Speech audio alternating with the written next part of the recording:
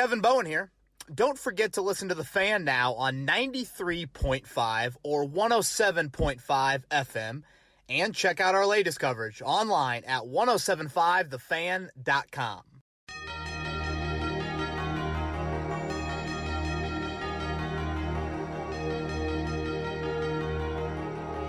We are back. I think a day of good news for the Indianapolis Colts. Much needed, that goes without saying. A lot of a liquor cabinet, I think, has been used for Colts Nation here over the past few days. I actually, I don't know if we have it in Twitter questions. Did I include the guy that asked about my Venmo or yes. PayPal? Yep. Yeah, I think all of us maybe need a little bit of extra money right now for what the past week has been like. But I'm glad that we are coming at you on Wednesday, April 4th, after what I thought was the best offensive practice day that we've seen. Kevin, I'm going to stop you. Quite some time. You said April 4th. Oh, my gosh. Jeez. I feel like it's been April Fool's Day, so I don't know. Maybe that's been in my brain. August 4th. Thank you, Chris. Yeah, August 4th, an off day for the Colts coming tomorrow. And about halfway through, a little bit short of halfway through. But Kevin Bowen back in studio. Chris Presley across the way. He was out at Colts camp today. And, yeah, we're going to get into a lot of Carson Wentz. Mm-hmm. Some Quentin Nelson stuff, of course. Right. Didn't feel like an emergency pod was needed, but we'll address that. And then, you know, I do want to get into camp takeaways as always. If you missed Monday's podcast, that was kind of the heavy Carson Wentz one, the emergency pod. So please check that out. But Chris, what do you think, man? First, welcome back. Hope Austin treated you well. And what do you think of Grant Park? Well, one, I couldn't get out of Austin. My Yeah. flight got canceled numerous times. Forgot Almost about texted Sam Ellinger to see like if he had some family friends that could house me for a night or two. Yeah. But yeah, no, good to be back. Grant Park continues to impress me. And I know a lot of people, and we'll get into it on Twitter questions, you know, there's a lot of slander with the turf and this, that, and the other. Such a great facility, such a great Colts community for the kids who want to go out there, either if they're off school or taking a day before school. And I'm rejuvenated. Yeah. Like seeing the guys again, I have a burst of energy, and it was just so fun to see all the players back out there with the pads, seeing all the media people shaking hands. And a lot of podcast listeners out there, by the way. Yeah. And they're going to come to Beers with Bowen. I already talked to them. Right. Well, I love hearing that there have been a lot of people that have kind of yelled down to me on the practice field. So appreciate for that. And as Chris said, Beers with Bowen officially on the calendar. I mentioned this a little bit a couple pods ago, but September 8th, that is a Wednesday night. Glad I said September, not April there. September 8th is a Wednesday night. Obviously, that leads right into the season opener at Lucas Oil Stadium against Seattle. Shout out to Bullseye Event Group. They are sponsoring Beers with Bowen. That is where this is going to take place. So I know some of you have been there for their incredible tailgates, the Colts VIP tailgates that they do before each game. JMV is going to broadcast there live on Wednesday, and this will be really nice food and drink for everybody that attends, and then they will be giving away one of their grand, I think golden tickets is what they call it, to all of their tailgates throughout the year, which is just a huge package to their Colts VIP tickets. Colts VIP tailgate. So really, really happy and thankful for them for jumping on board with that. And you guys have probably seen their sponsoring some other content, our YouTube videos, some on-air segments as well here during camp. But really looking forward to that. And it's over a month, just barely over a month away. So before you know it, that Seattle game's going to be here. Yeah, and got off the phone with them just before we recorded. We're also going to give away a pair of tickets to the first home opener. Let's go that day. So let's go. I love that. So hopefully everybody can come out. I'm hoping the time is 6:30. I've been talking a little bit with some people here. I think 6:30 would be good. Just JMV show ends at 6. And then for people that are there for that show and obviously people that work downtown and want to hang on, it'll be a great time. And so come on out. Right by Lucas Oil Stadium is where the Bullseye Event Center is. And we will make sure to not only give away some great prizes, but hopefully give some good Colts insight as well. With those first tickets that those people are going to win, who's going to be under center? Oh, boy. You went there.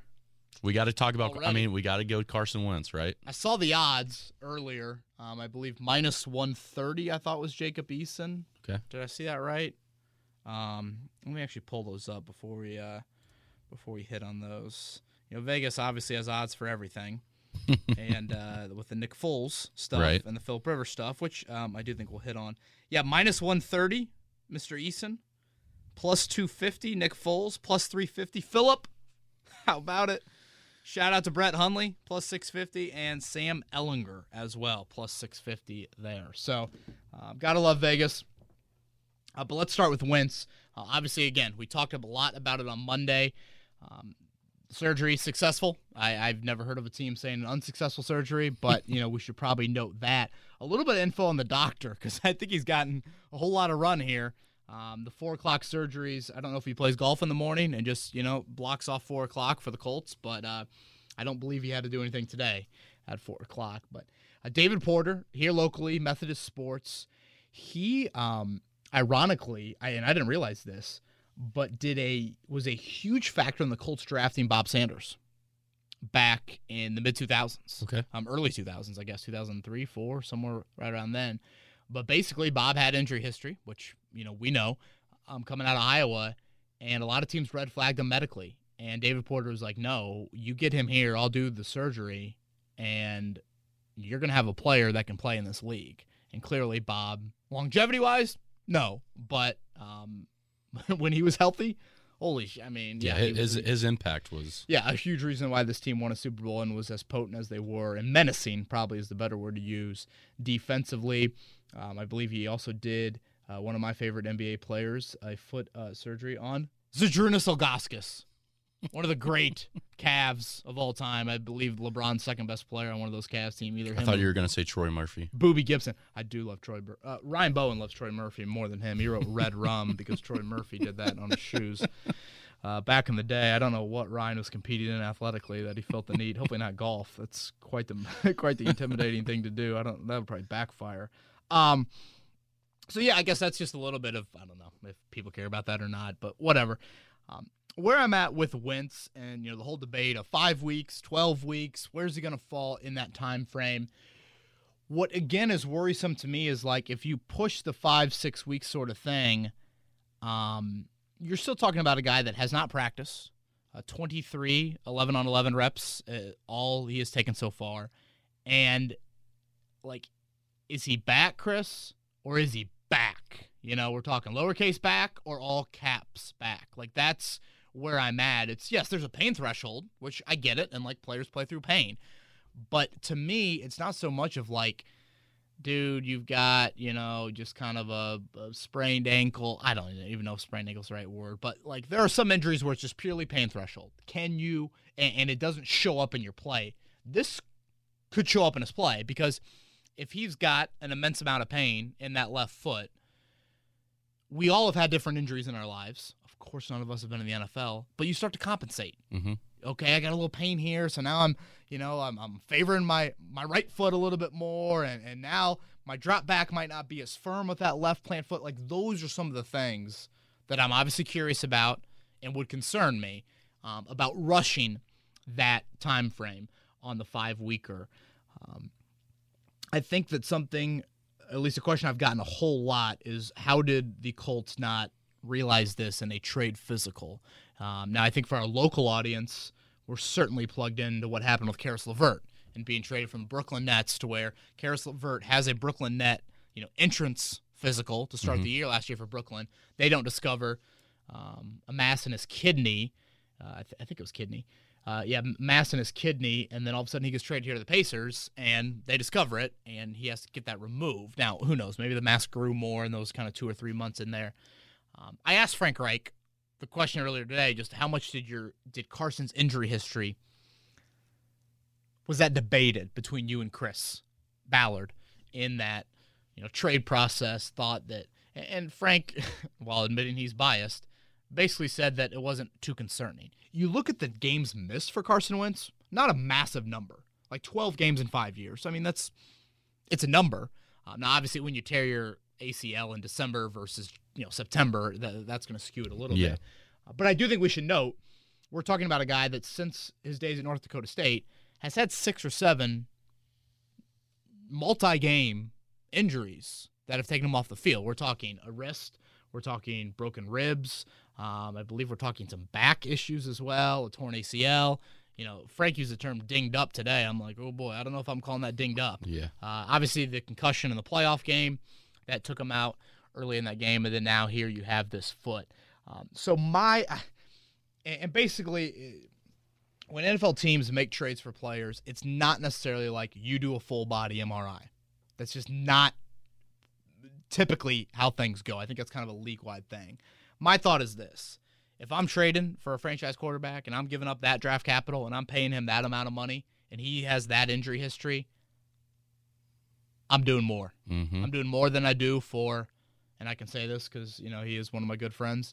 I should probably say friends. I don't know if we're great friends anymore. But a guy like Jack Doyle, when he gets claimed, it's one of those things where it's kind of like, hey, all right, Jack, okay, good. Is the temperature okay? Right. Height and weight. And that's just the reality of a guy on the back end of the roster versus a guy that you're giving up these massive resources for. And, when you're drafting a guy like Bob Sanders and he's a second-round pick, you want to make sure that you're all in on that. Whereas, a guy in the 7th round, you might be more willing to take a risk. Now, obviously, could they have discovered this particular foot? It's not like Carson had foot issues. But for me, knowing how much footwork means for that position, especially a guy that struggled last season, you got to rebuild fundamentals. We know he likes to make plays on the perimeter, all that stuff. I don't know. Hindsight, of course, is super 2020, but I probably would have looked into that a little bit more there. So, I'm not ripping the Colts for not having the proper backup. I've said I'd roll with Jacob Eason, and I'll kind of give some reasons why throughout this podcast. But, those are my thoughts, kind of Wentz related. And, of course, we won't know for another couple of weeks. Just where he's at rehab-wise and going from there. Yeah, that 5 to 12, which we'll get to later in Twitter questions. It's a lot of up in the air right now. And let's talk about the man, the myth, and the legend from Notre Dame, Quentin Nelson, on the left side, who was supposed to protect Carson Wentz this season. And his tweet today, hey, no pity, but he's apparently going through the same injury, and it is just super ironic that this is happening to your starting quarterback and the guard who's probably going to get paid, you would think, the most money in NFL history. I was talking to a Colts employee today, and they literally showed me a picture of this person saging the fields at Grand Park yesterday. Kyrie Irving just... I shit you not. I mean, literally showed me a picture of they were saying the sprinklers were coming on and they felt like I was baptizing it even more. I'm like, holy shit. I mean, I don't know. Frank Reich, pretty religious. Carson, I don't know. Maybe they would appreciate that. But yeah, this is where we're at. When I see the Nelson injury, this injury kind of adds to why I'm saying I'd probably throw Eason in there. And I know this is a mindset that when you're a coach, you got to sit there and be like, hey, 1-game seasons. Here we go. Let's go. All in, blah, blah, blah. I certainly come at it from a much different view. And I also think a reason why I'd side with Eason, when you look at this gauntlet, it's what really stings about the Nelson injury, what really stings about this Wentz injury is not only what you have in those first 5 games, you also got Tennessee right there, week 3, your first road game of the year. Then you see them again at the end of October. Now, I think we expect both Carson and Quentin to be back. That would be the end of the time frame, 5 to 12 weeks.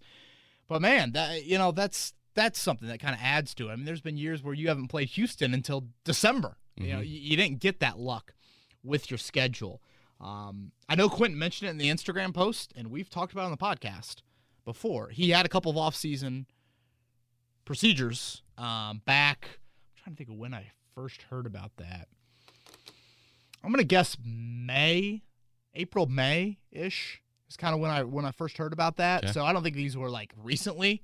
But I guess my question again is just, did those off-season surgeries impact this injury now flaring up? Mm-hmm. Because you look at Nelson, the dude's played 3,700 snaps in the NFL, 3,600 snaps in the NFL. I mean, holy shit, Carson Wentz has played, 4,000 or 5,000. I have no idea how many snaps he's played. But how in the world do these happen on back-to-back days? And I'm speaking for everybody in Colts Nation. And, even for me, I just walked to my car last night thinking, what in the – gosh, do I need to wear, boots to practice today? I'm gosh, a little bit nervous here.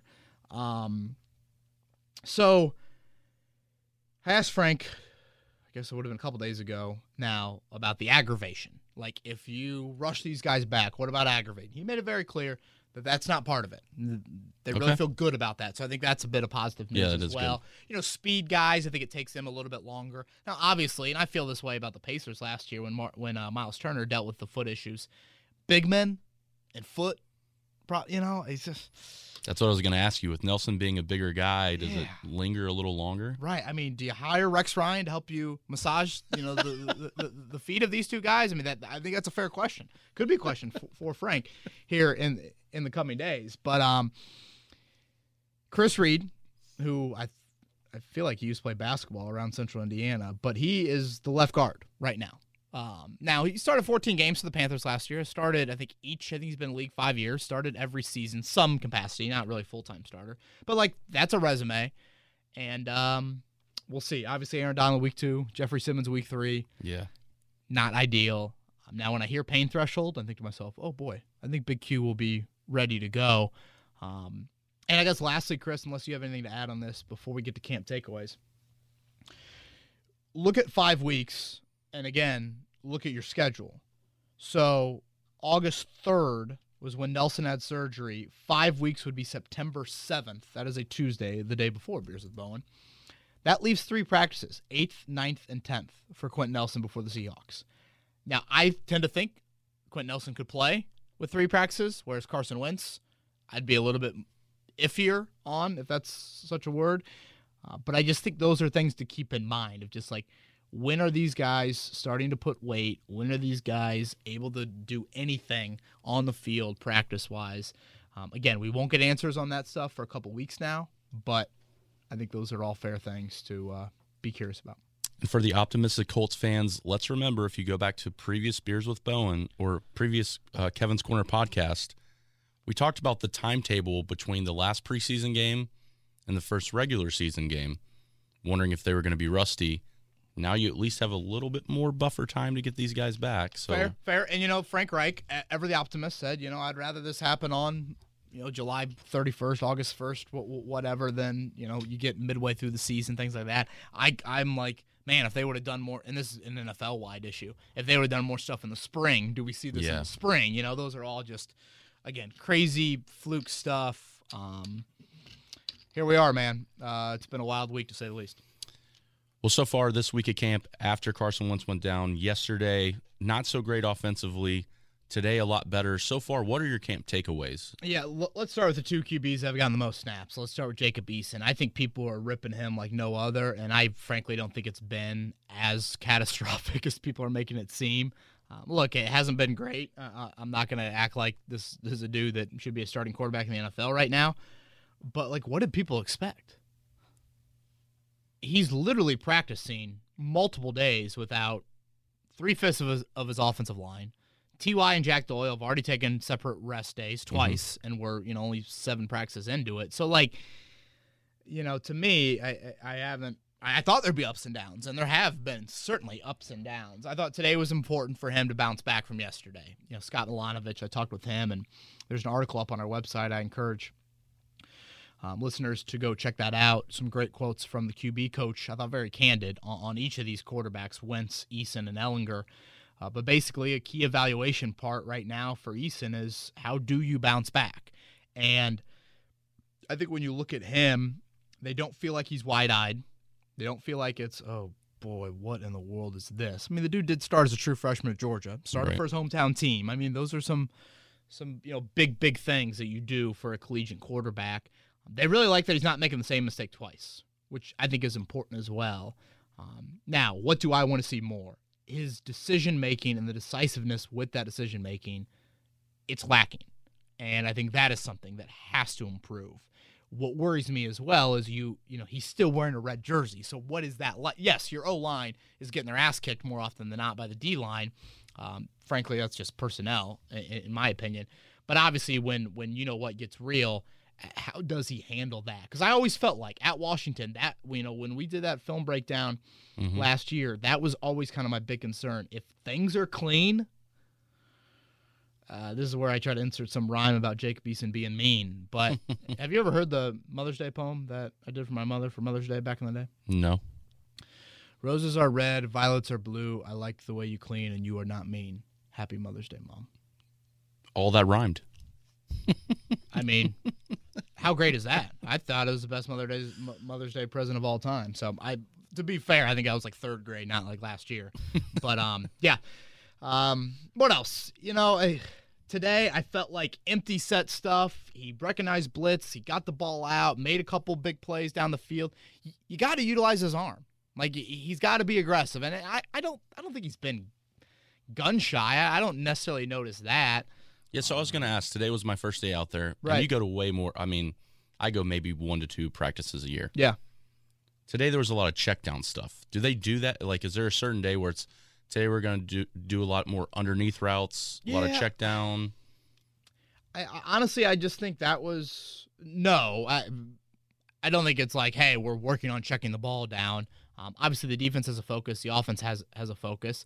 I think Jacob realized where blitzes were, got rid of the ball pretty quickly, and I think when you're an empty set, obviously no one is with you. Right. You got to get the ball out a little bit quicker. I still thought he had a couple things vertically. Obviously, especially last year with Rivers. I mean, I couldn't remember any deep balls during training camp. So now that's just part of maybe him as a QB. Something to note as well, today was the first day the Colts have repeated installs with Eason. So by that, it's the first 5 or 6 days of camp, throw the whole playbook in there. Mm-hmm. Everything is in there. And you got to think about it like this. When you get into a game week, Jacob Eason comes to Frank Reich and says, these are the plays I like. And Frank Reich says, okay, we'll formulate a game plan out of that. Right now, it's throwing everything at the wall and see what sticks. Again, this is Eason's first time with these starters here. So, I'm not going to make any sort of grand statements on Jacob Eason until I see the Panthers come in here, until I see Lucas Oil with the Panthers. I mean, Frank Reich said it yesterday to Pat McAfee. Like, Eason will probably play a half. Yeah. That's a huge amount in that first preseason game. And you know what I say? Let's go. I love it. I'd say, hey, why not 2 halves? No, I mean, I get it. You got to throw other guys in there. But, yeah, I think that is kind of where we're at right now with Eason. Ellinger, boy, these last 2 days have been really good. Really good. I just feel like the more NFL practices I watch, this is my 11th training camp, the more I feel like I can feel, and this is going to sound like I'm saging my house or something, I can feel guys' presence. The presence, yeah. I can feel it with Ellinger. Mm-hmm. And I know that sounds weird, but I don't know. There's something about them that you're just kind of like, hey, I wouldn't mind following that guy. Mm-hmm. Love the poise, love the command. I probably took that for granted in evaluating him a little bit more. Now, the arm won't wow you, and it's not perfect with him, but the last 2 days have been strong. And Frank had a really good quote. Today's notebook, the Wednesday notebook up on the website, Frank Reich, which I always appreciate this, Frank is so candid and just does a great job describing what he likes in his offensive players, what he doesn't like, things like that, what they need to work on. With Ellinger, he finds the simple play early. That's so critical for a quarterback. There is actually, let me see if I can find this. Okay, yeah. This right quote about kind of the strengths of Eason versus Ellinger. So he starts off with Ellinger. He's just very good at it. How do I simplify this to make the play that I know I can make? He has a good knack of that. Jacob, on the other hand, we want him to do that same thing, but Jacob has that upside. When you have that kind of arm talent, there are certain things that you can do with that kind of arm talent that money can't buy. But you have to be able to execute good enough, consistent enough, to give yourself the opportunity for those big plays to show down the field. I mean, you'd love to marry the two. That's yeah, right. That's I think is what you hear with that for sure. But I like what I've seen with Ellinger. Now, again, it should be noted that he's working with the second unit and hasn't taken any first-team reps, and you obviously want to see more. And I kind of expected, now again, looking back on this, I probably expected things to be relatively smooth for Ellinger because he did play so much in college. Right. His gift is very strong mental capacity, all of that. Obviously, Eason, those aren't really his strengths. So, basically, if you go out there to Grand Park, especially yesterday, you would have said, what in the world is Eason doing, largely? And you would have said, why isn't Sam Ehlinger getting more snaps? But, like, if you're going to get the whole potential meter, the meter's higher for Eason than it is for Ehlinger. So, yeah, I know on Monday's podcast I quickly wrote off Sam Ehlinger as the Week 1 starter. I'd be very surprised if that happened. But since that day, he's had a couple of really nice practices in there. Yeah. So, I was impressed with his pocket mobility today. Yeah, he can move. I mean, he's not 4'4", but, like, you see how he was an effective runner. I think he senses things really well. I do want to mention it's very hard to evaluate properly right now. Like, Right. Yeah. I mean, I've said this before on a podcast. Like, what Kwity Paye does to Sam Tevi is, yeah. I mean, you're waiting for the Westfield police to show up and have a word with Mr. Paye. But I go back to the start of yesterday's practice, and Chris, as I said earlier, 11 years of watching NFL training camps. The Colts starting offense begins practice with fumbled exchange, fumbled exchange, fumbled exchange. The first 3 plays. I mean, it's the worst 3-play stretch, I think, in the history of NFL training camps, but I haven't seen them all. It's the worst 3-play stretch. This is a starting offense. Right. And, like, Joey Hunt and Jacob Eason, those guys work together. It's not like Joey Hunt just came off the street. And I'm like, and I sense, like, coaches were, like, afraid to say anything. They're just in utter shock. And I'm, like, rubbing my eyes like, wow, did I just see that right? Like, I don't think I did.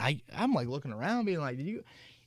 And, like, how do you even evaluate Eason at that standpoint? Like, and who knows who the muffed exchanges are. Like, how do you evaluate Jonathan Taylor, you know, with that happening? That is what makes it difficult, is, like, the D-line consistently is really, I think, having their way with the offensive line. Now, full pads have only been on for 2 days, but, like, you know, what does that mean? That's, I think, where it's just difficult right now. I've liked what Paye has shown.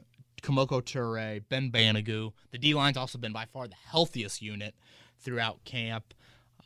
You know, Bobby Okereke, I think, has had some really good moments getting his hand on balls and stuff like that. How's Rock been? I thought Rock had a good start to camp.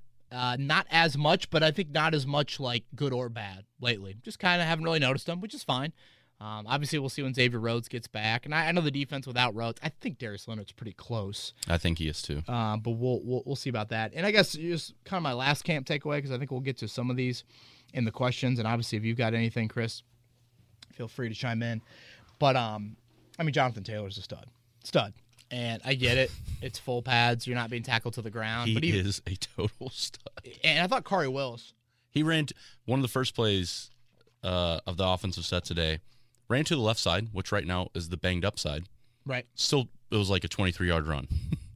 You know, it's and was going to plow over the safety. Right. Like, and I think 2 things. First, a couple big runs of the starting offense. Some kudos to Jacob Eason. I don't know if he's flat out making those run checks, but he clearly saw favorable numbers, and that's a big part of what the Colts do offensively. Secondly, Kari Willis made a great point today. When you're a defender, you know he weighs 230, and that's what you're thinking about, but you forget how quick he is in just those shorter areas. So if you sell out thinking, oh boy, I really got to come up here with a form tackle, he can make you look silly. yeah. So Taylor, like we've talked about, you guys have heard me gush about him all offseason long. Did we have a Mike Strawn question, Chris? I kind of forget. Or should we talk about him here? We don't, but I like the way he popped on the field today. Yeah. Just he was noticeably different than the other receivers out there. Just not taking anything away from Pittman and Hilton and Pascal or anything like that. But when you sit there and you look at number 17 and he's towering above everyone, he can make cuts and he can run the long route. Yeah. And it's just different. The size will obviously jump out to everybody that comes up to Grand Park and sees him, and that's evident. I should describe this better, but I kind of like how he carries himself. And I kind of like how he goes about his business. I like how he catches the football. You know, it doesn't look like he's trying really hard to catch the football. And we know the Colts have wanted this. Like, they've wanted a big body. And, Pittman is a bit like that, but Pittman, that'd be selling him short. I mean, he's a well-rounded guy. Can do a whole lot, you know, laterally, certainly after the catch, things like that. It's kind of like, okay, is this what Devin Funchess was hoping to be? And right now, I mean, if I were making 53, I'd have Desmond Patman off, and I'd have Mike Strawn on. Now, I know Patman, very recency bias. He had a couple drops today with Ellinger in that second unit. But I've noticed Strawn a lot more. Maybe not a ton in 11 on 11, but certainly in the one-on-ones, I've noticed some good stuff from him. I thought, 5-6 wide out, who wins those roles? They got to play special teams, Maybe not. Patman's a guy that certainly didn't play special teams last year, and you had him active you had him on your 53 for the entire year. So I encourage everybody to please continue to read our notebooks up on the website. Each day, 15. Hell, today I felt like I had about 20. Just little tidbits from practice and a lot more on kind of who's standing out and things like that. Yeah, and I know last thing, I know Mo wasn't in there today, but Kylan Granson. Yeah. Pretty good looking rookie tight end. Yeah, definitely. And I just think you kind of throw a little dump pass to him, and he moves a little bit differently than those other guys. So obviously Jack and Mo both are important for this football team, 3 down wise, but Kylan Granson is going to play a role without a doubt. All right, so a lot of talk about with Wentz, Nelson, and obviously the Colts camp takeaways so far as we are entering into the preseason, but let's jump to Twitter questions. First with gliding cycle. When I simply think of the dollars and the cents of this, why wouldn't Phillip Rivers do something like coming back to the Colts? Let's say it's $1 million a week to start. He can help out the group that he likes, and he's not looking for anything long-term when Carson Wentz is ready and get back to business. Do you think I'm crazy for thinking this? Yeah, a little bit. First, I think we need to make sure that we are reading what Phillip Rivers said. I don't know how many people actually read Sam Farmer's article in the LA Times. He's coaching football right now, and he made it clear that December or January is what he keeps on saying about this. So, to me, let's say you lose in the first round of the playoffs, and I don't know, I just don't think Phillip Rivers' team is going to be losing the first round of the playoffs. Not that I know anything about Alabama football, high school football, but so that's November at the earliest. I mean, he gave it no indication that he wants to play right now. I mean, he said it. He was like, trust me, I wouldn't have made weight if they asked me to play. So if Phillip Rivers isn't making weight, can he even move in the whole pocket? So, well, could he ever move? Well, fair. Yeah. You know what I mean. And I know Gliding Cycle points out the money. It's not about money for Phillip Rivers. Sure, he's got 7,000 kids, but what this dude wants, and I know this is not what he wants, but you know what I'm saying. Yes. Josh Allen, tear your ACL in mid-November, boom. Insert your quarterback here. I don't know, Tom Brady, tear your, I don't know, crazy stuff. That is what he's thinking. Super Bowl. That's what he's thinking. I also and I know this isn't necessarily the right thing to say or do, but I just think the Colts need to make a commitment. Commitment to court. You got 5 different guys that have started for you since 2016, or hasn't been consecutive years with the same starting quarterback since Luck did it in 2015, 2016. Yeah, you just need some definitive nature. And obviously, if Rivers comes back, Rivers is not coming back to be 4 starts and then I'm good. That ain't him. So, which I understand. I get it. Phillip Rivers is going to have demands as well. So, sorry. Yeah, we're going to get to that with a question from Jason. Phillip Rivers said, obviously, he'd be open to coming back this season. If the Colts don't bring him back, it proves you right about how it went down. If Carson Wentz is out more than a couple of weeks, would you want Rivers until then or see what Eason has in store? Jason references this. Going back to what I was hearing on the Rivers and the whole retirement. Again, people from the Colts vehemently are adamant that Rivers didn't want to keep on playing football. Some people close to the Rivers camp said that no, he wanted to keep on playing, or was certainly open to that idea. So again, I heard both sides of it back then. I think where you're at here is, and I'll just read this Rivers quote. I want to make sure I'm very clear. I'm not predicting I will play in December or January for that matter. 1, you've got to have somebody who wants you, and 2, it's got to be right. Rivers not just this dude is not on social media nonstop. He's not, looking for a headline. I mean, when he says that, I want to make sure I'm very clear. That should tell people something. Yeah. If you are super I'll say this to Jason. If you are super committed all in on 2021, like if you are Jim Irsay and you're Chris Ballard and you're Frank Reich and you say, guys, I don't care about 2022 and beyond. We are all in. You would have traded for a quarterback right now. Like, you would have made some move and given up a valuable draft pick resource and saying, all right, Gardner Minshew, all right, Nick Foles, all right, Marcus Mariota, let's go. And giving them a full month to learn their personnel, even if, Carson, whatever, isn't going to be out for that long. Because you do have that such an important game in Week 3 against the Titans. Look, I'm still Eason. I know that's not full-on 2021 commitment. I want to see these next couple weeks play out. That's fair. All right. I love this one from Salisbury. KB. Sean Salisbury? Yeah, maybe. You never know who listens to this podcast. Gonna say, you never know. He comes on our airwaves. How much do you blame moving the camp from hard-nosed, blue-collar city like Anderson to a frou-frou, wine and cheese town like Westfield for these injuries? I think it's changed our mindset, and now it's okay not to show up for work when you're hurt. Oh, boy. Did we get a frou-frou? A frou-frou. I grew up next to, apparently, frou-frou Westfield. We've had a lot of podcasts. We're approaching 300. I don't know if we've ever uttered the phrase frou-frou. I've never read it. No, I don't know. We are in Roundaboutville. I mean, we are. It's Hamilton County. I grew up in Hamilton County, so I can certainly say it.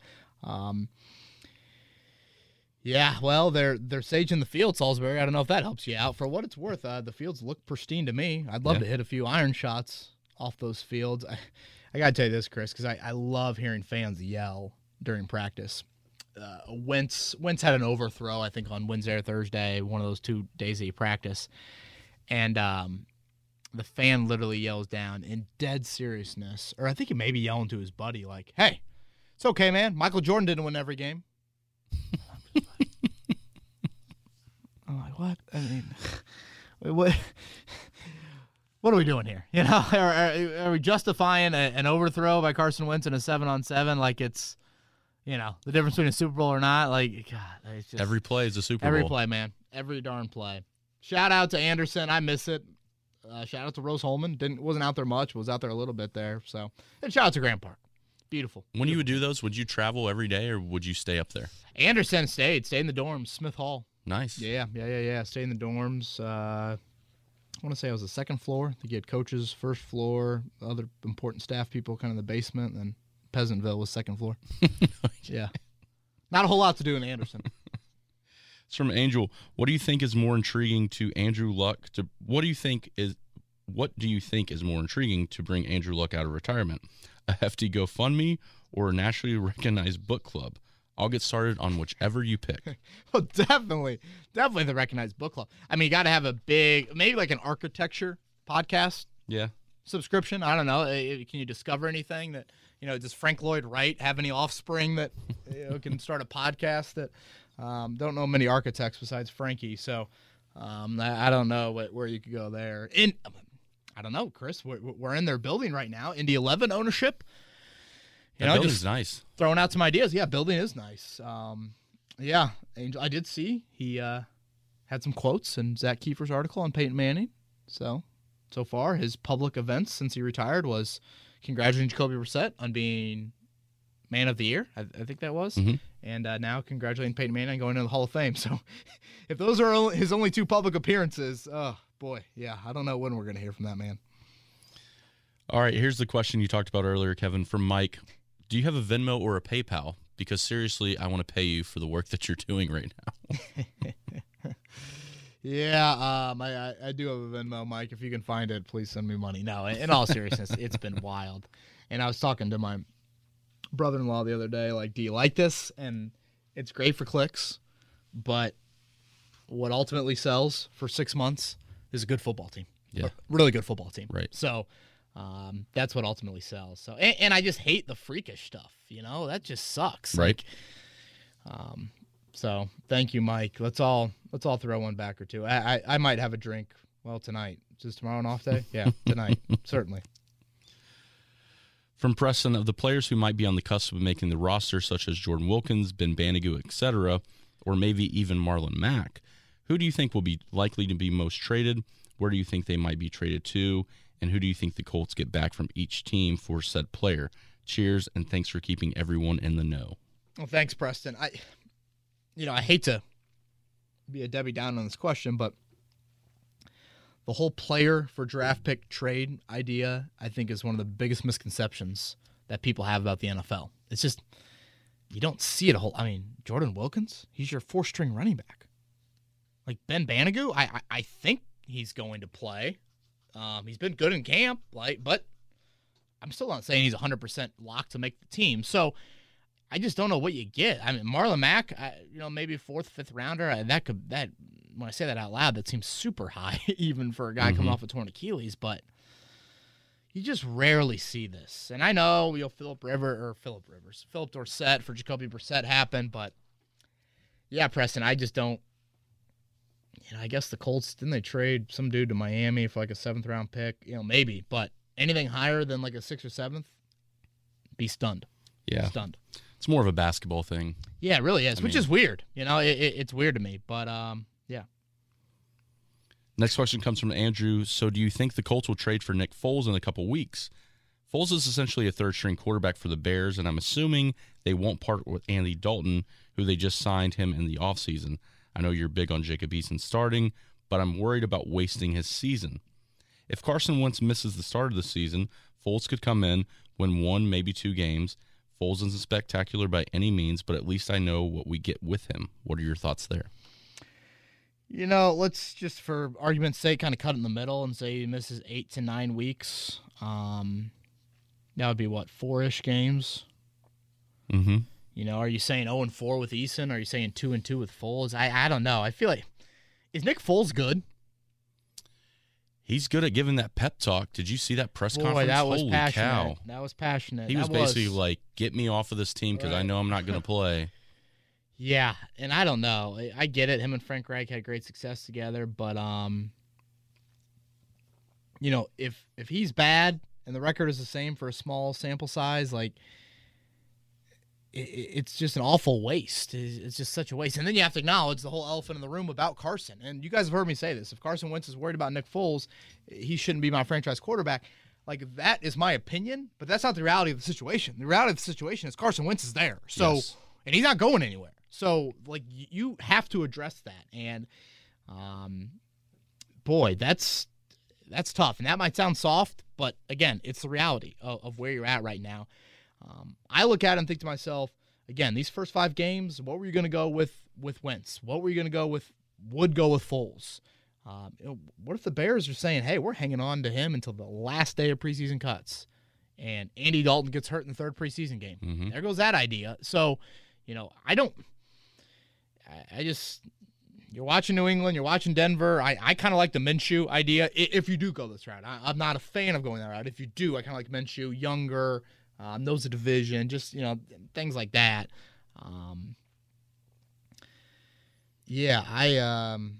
What a quarterback room Minshew and Carson Wentz would be.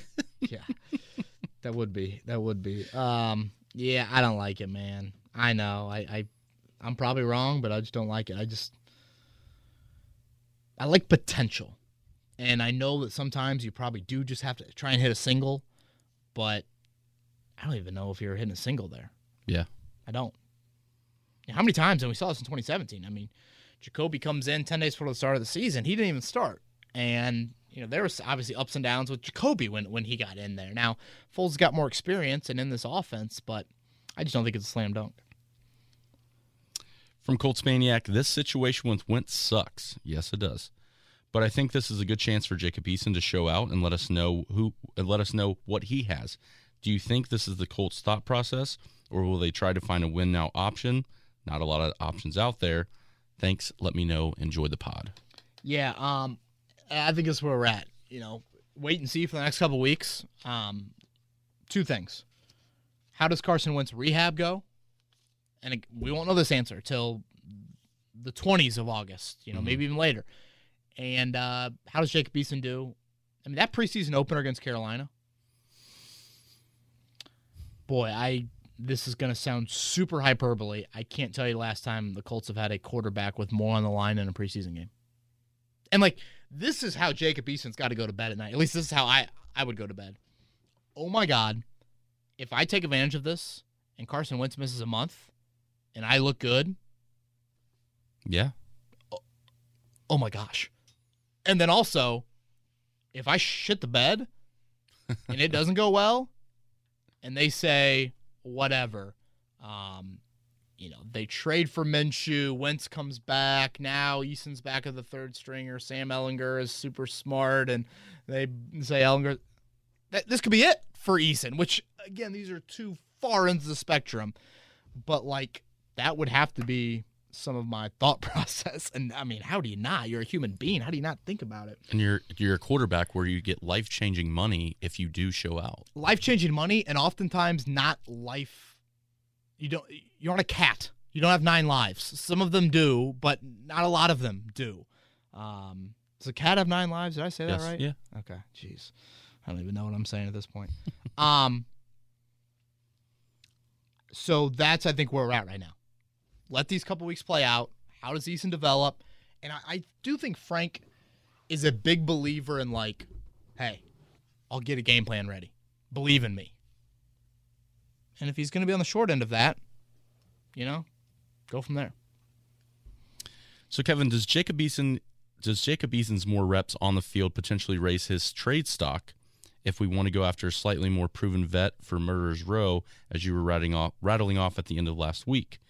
Would you endorse that strategy, or does that make us look silly for letting Jacoby walk? That's from Josh.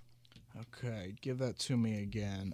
Trade value for Eason? Yep. Oh, boy, that seems minimal. Again, that kind of goes back to my player pick thing. Jacoby walk, he wanted to leave too.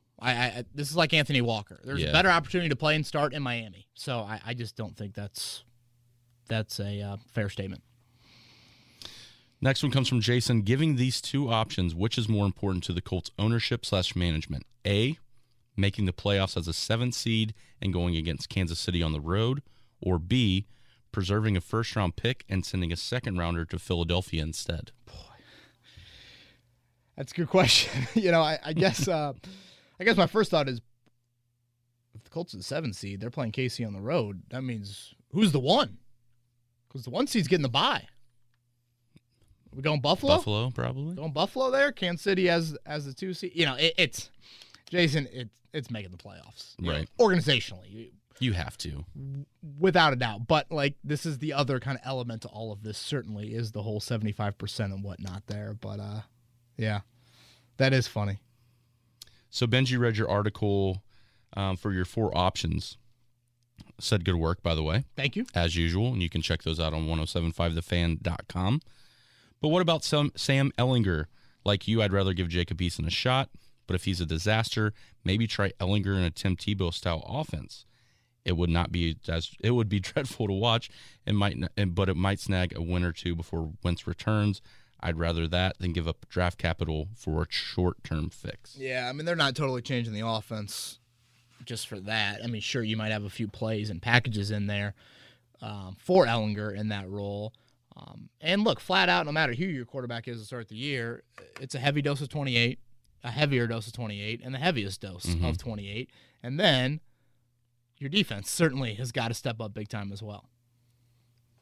The powers that be ask, it's 5 to 12 weeks. Is 5 to 12 weeks including the rehab time, or will rehab be a separate time?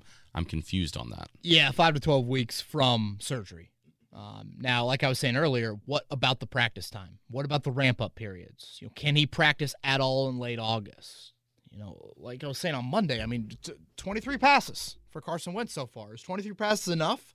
Plus your 3 practices? Because once you get to the regular season, you're game planning in practice. Your rehab guys, they do stuff all on their own. That, I think, is part of this that, we're going to have to wait and see on. This one comes from Patrick. Hey, Kevin, I feel like I'm in the majority of thinking that the Colts put themselves behind the 8 ball by not letting rookie quarterback Jacob Eason last year get more reps in practice, and then letting Jacoby Brissett run the scout team, and then going out and getting, dare I say, an injury-prone quarterback like Carson Wentz. Am I overthinking, or should this have been seen in the distance by the Colts? Yeah, I thought, I would have given Eason a little bit more run, honestly, last year during camp. I thought he split way too many third-team reps. And I was just, I'm kind of like, you hate to say it, but every time Jalen Morton gets reps in practice, I'm kind of like, what are we doing here? And trust me, last year I acknowledged the pandemic and limited reps, and Phillip needed them, and Jacoby needs some, of course, as that top backup. But I would have given Eason a little bit more. And like I said, the injury-prone Wentz thing, boy, that's just such an important investment for your franchise. Again, I know hindsight looks really, really clear, but I would have done a little bit more research on that. Kevin, John wants to know why everyone is higher on Eason than Ellinger when Ellinger has played more games and started in the last few seasons. Well, John, I think it goes back to what I was saying earlier. It's just that potential meter is higher. And to be fair to Eason, a lot of him not playing was a little bit out of his control. I mean, he transferred. He got hurt at Georgia.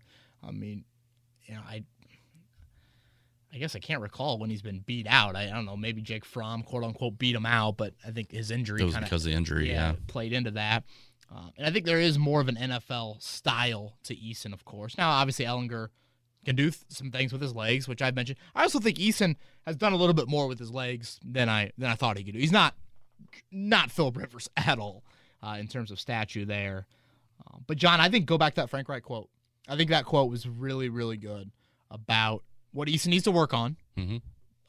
Like short-term versus long-term, okay, maybe a little bit of an argument there. But, at the same time, it's not like Sam Ellinger won 3 Heismans at Texas. Certainly, he started for 4 years at Texas. That's impressive, but, Texas football ain't what it used to be either. So, hope we don't have any Hook'em fans that are listening to this because, boy, we just lost them. Yeah, I saw a thing yesterday on Twitter where they were questioning Texas about how much money they bring in like Congress, like the Texas Congress. Oh, those were unbelievable. She said, "You're 3-7 against the Horned Frogs of TCU." So one of the funniest comments I've literally ever heard. That was awesome. All right, we're going to kind of stay there from John's question with a question from Colton.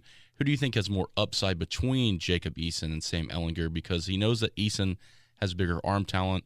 Ellinger has way more of a mobile and upside with his legs.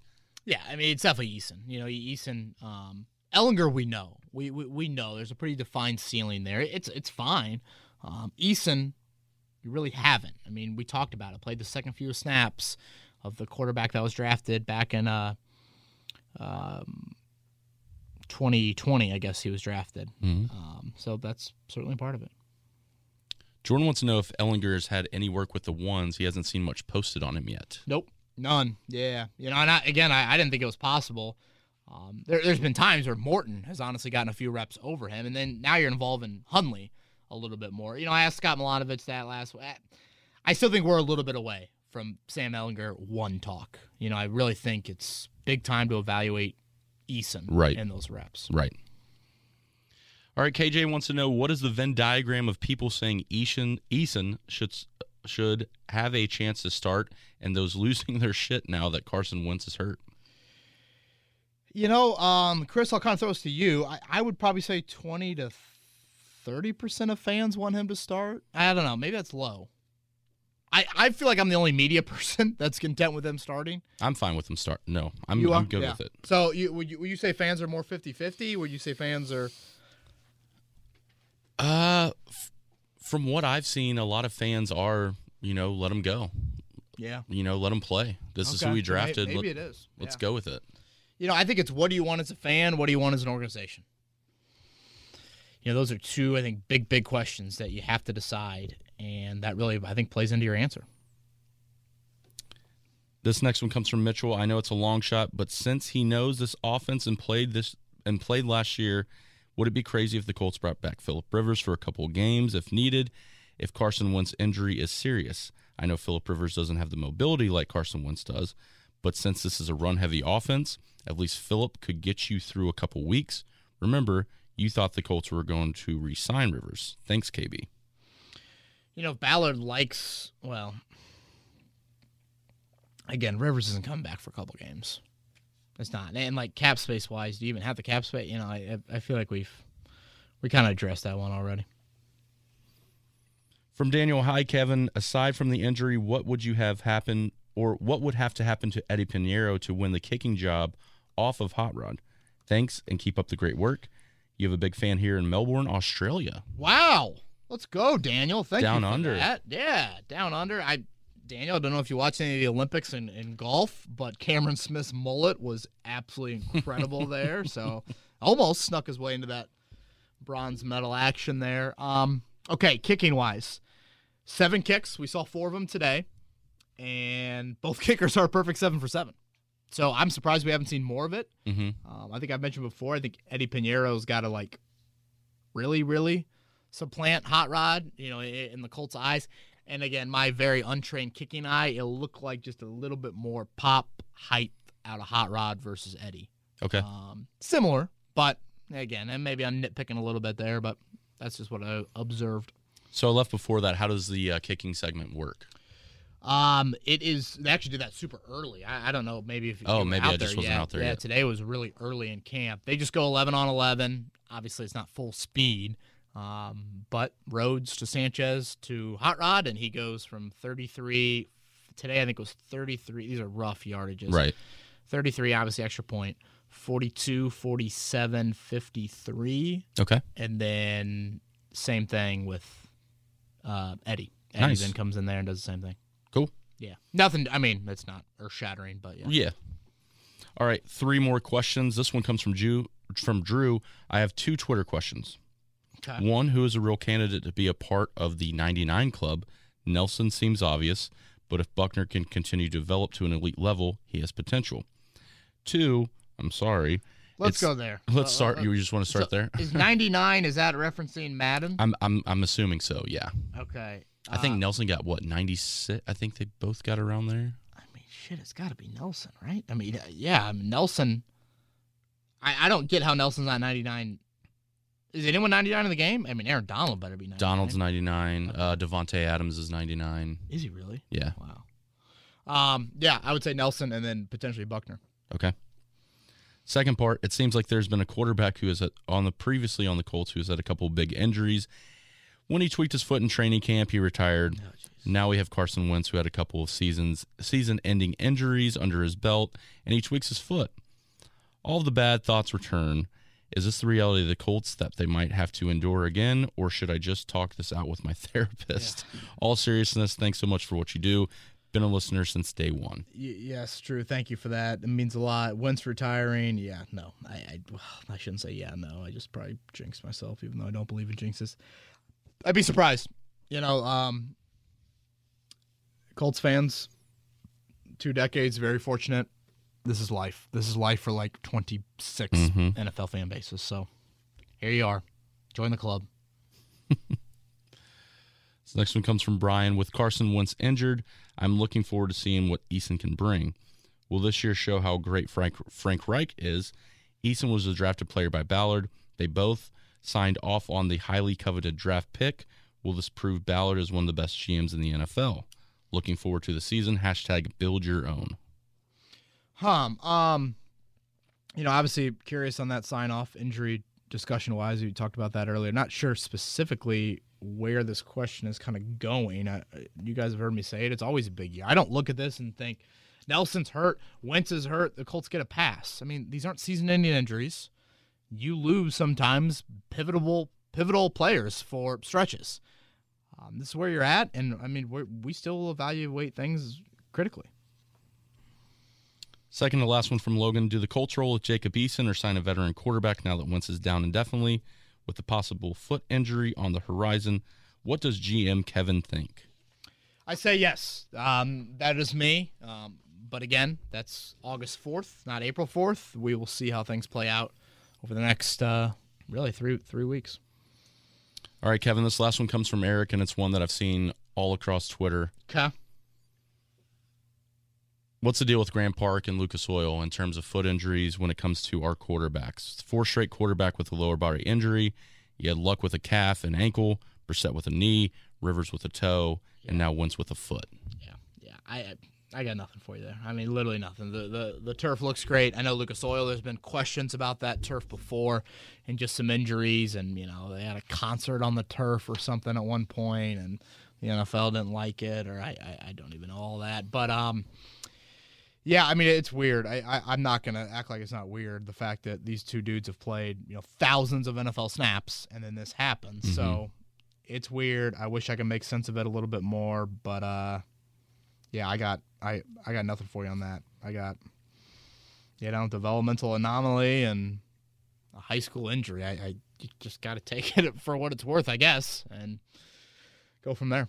Yeah, and like you said, with Frank with Pat yesterday, they're the same but kind of a little bit different. Right. I mean, they're having the same surgery, but the way the bones are going to grow back and the way that they were both kind of fractured happened differently. So I think it's just a freak accident. Yeah, very freaky, to say the least. So thank you for everyone sending in those Twitter questions. If it works for you, Chris, I'm thinking maybe Monday. That's their next off day. Yep. After Thursday, if that works, we'll come back with another pod recapping kind of a busy weekend. Friday, Saturday, Sunday morning practices for the Colts. So like I said, YouTube, we've got video recaps every day from camp. Notebooks on line 107.5 The Fan, September 8th. The Wednesday. Mark that in your calendars for Beers with Bowen. Anything else, man? No, enjoy your off day, man. I will, and a shout out to Edgerrin James, Peyton Manning. Yes, going in the Hall absolutely, of Fame absolutely. This weekend. So great. Obviously, that's an understatement, and what those two have meant for the organization and the city as well. So be enjoying those speeches. Everybody have a great week, great weekend. Talk to you next week on Kevin's Corner. This has been Kevin Bowen. Thank you for listening to another edition of Kevin's Corner. If you haven't already, subscribe on iTunes or Stitcher for the best Colts and Pacers coverage.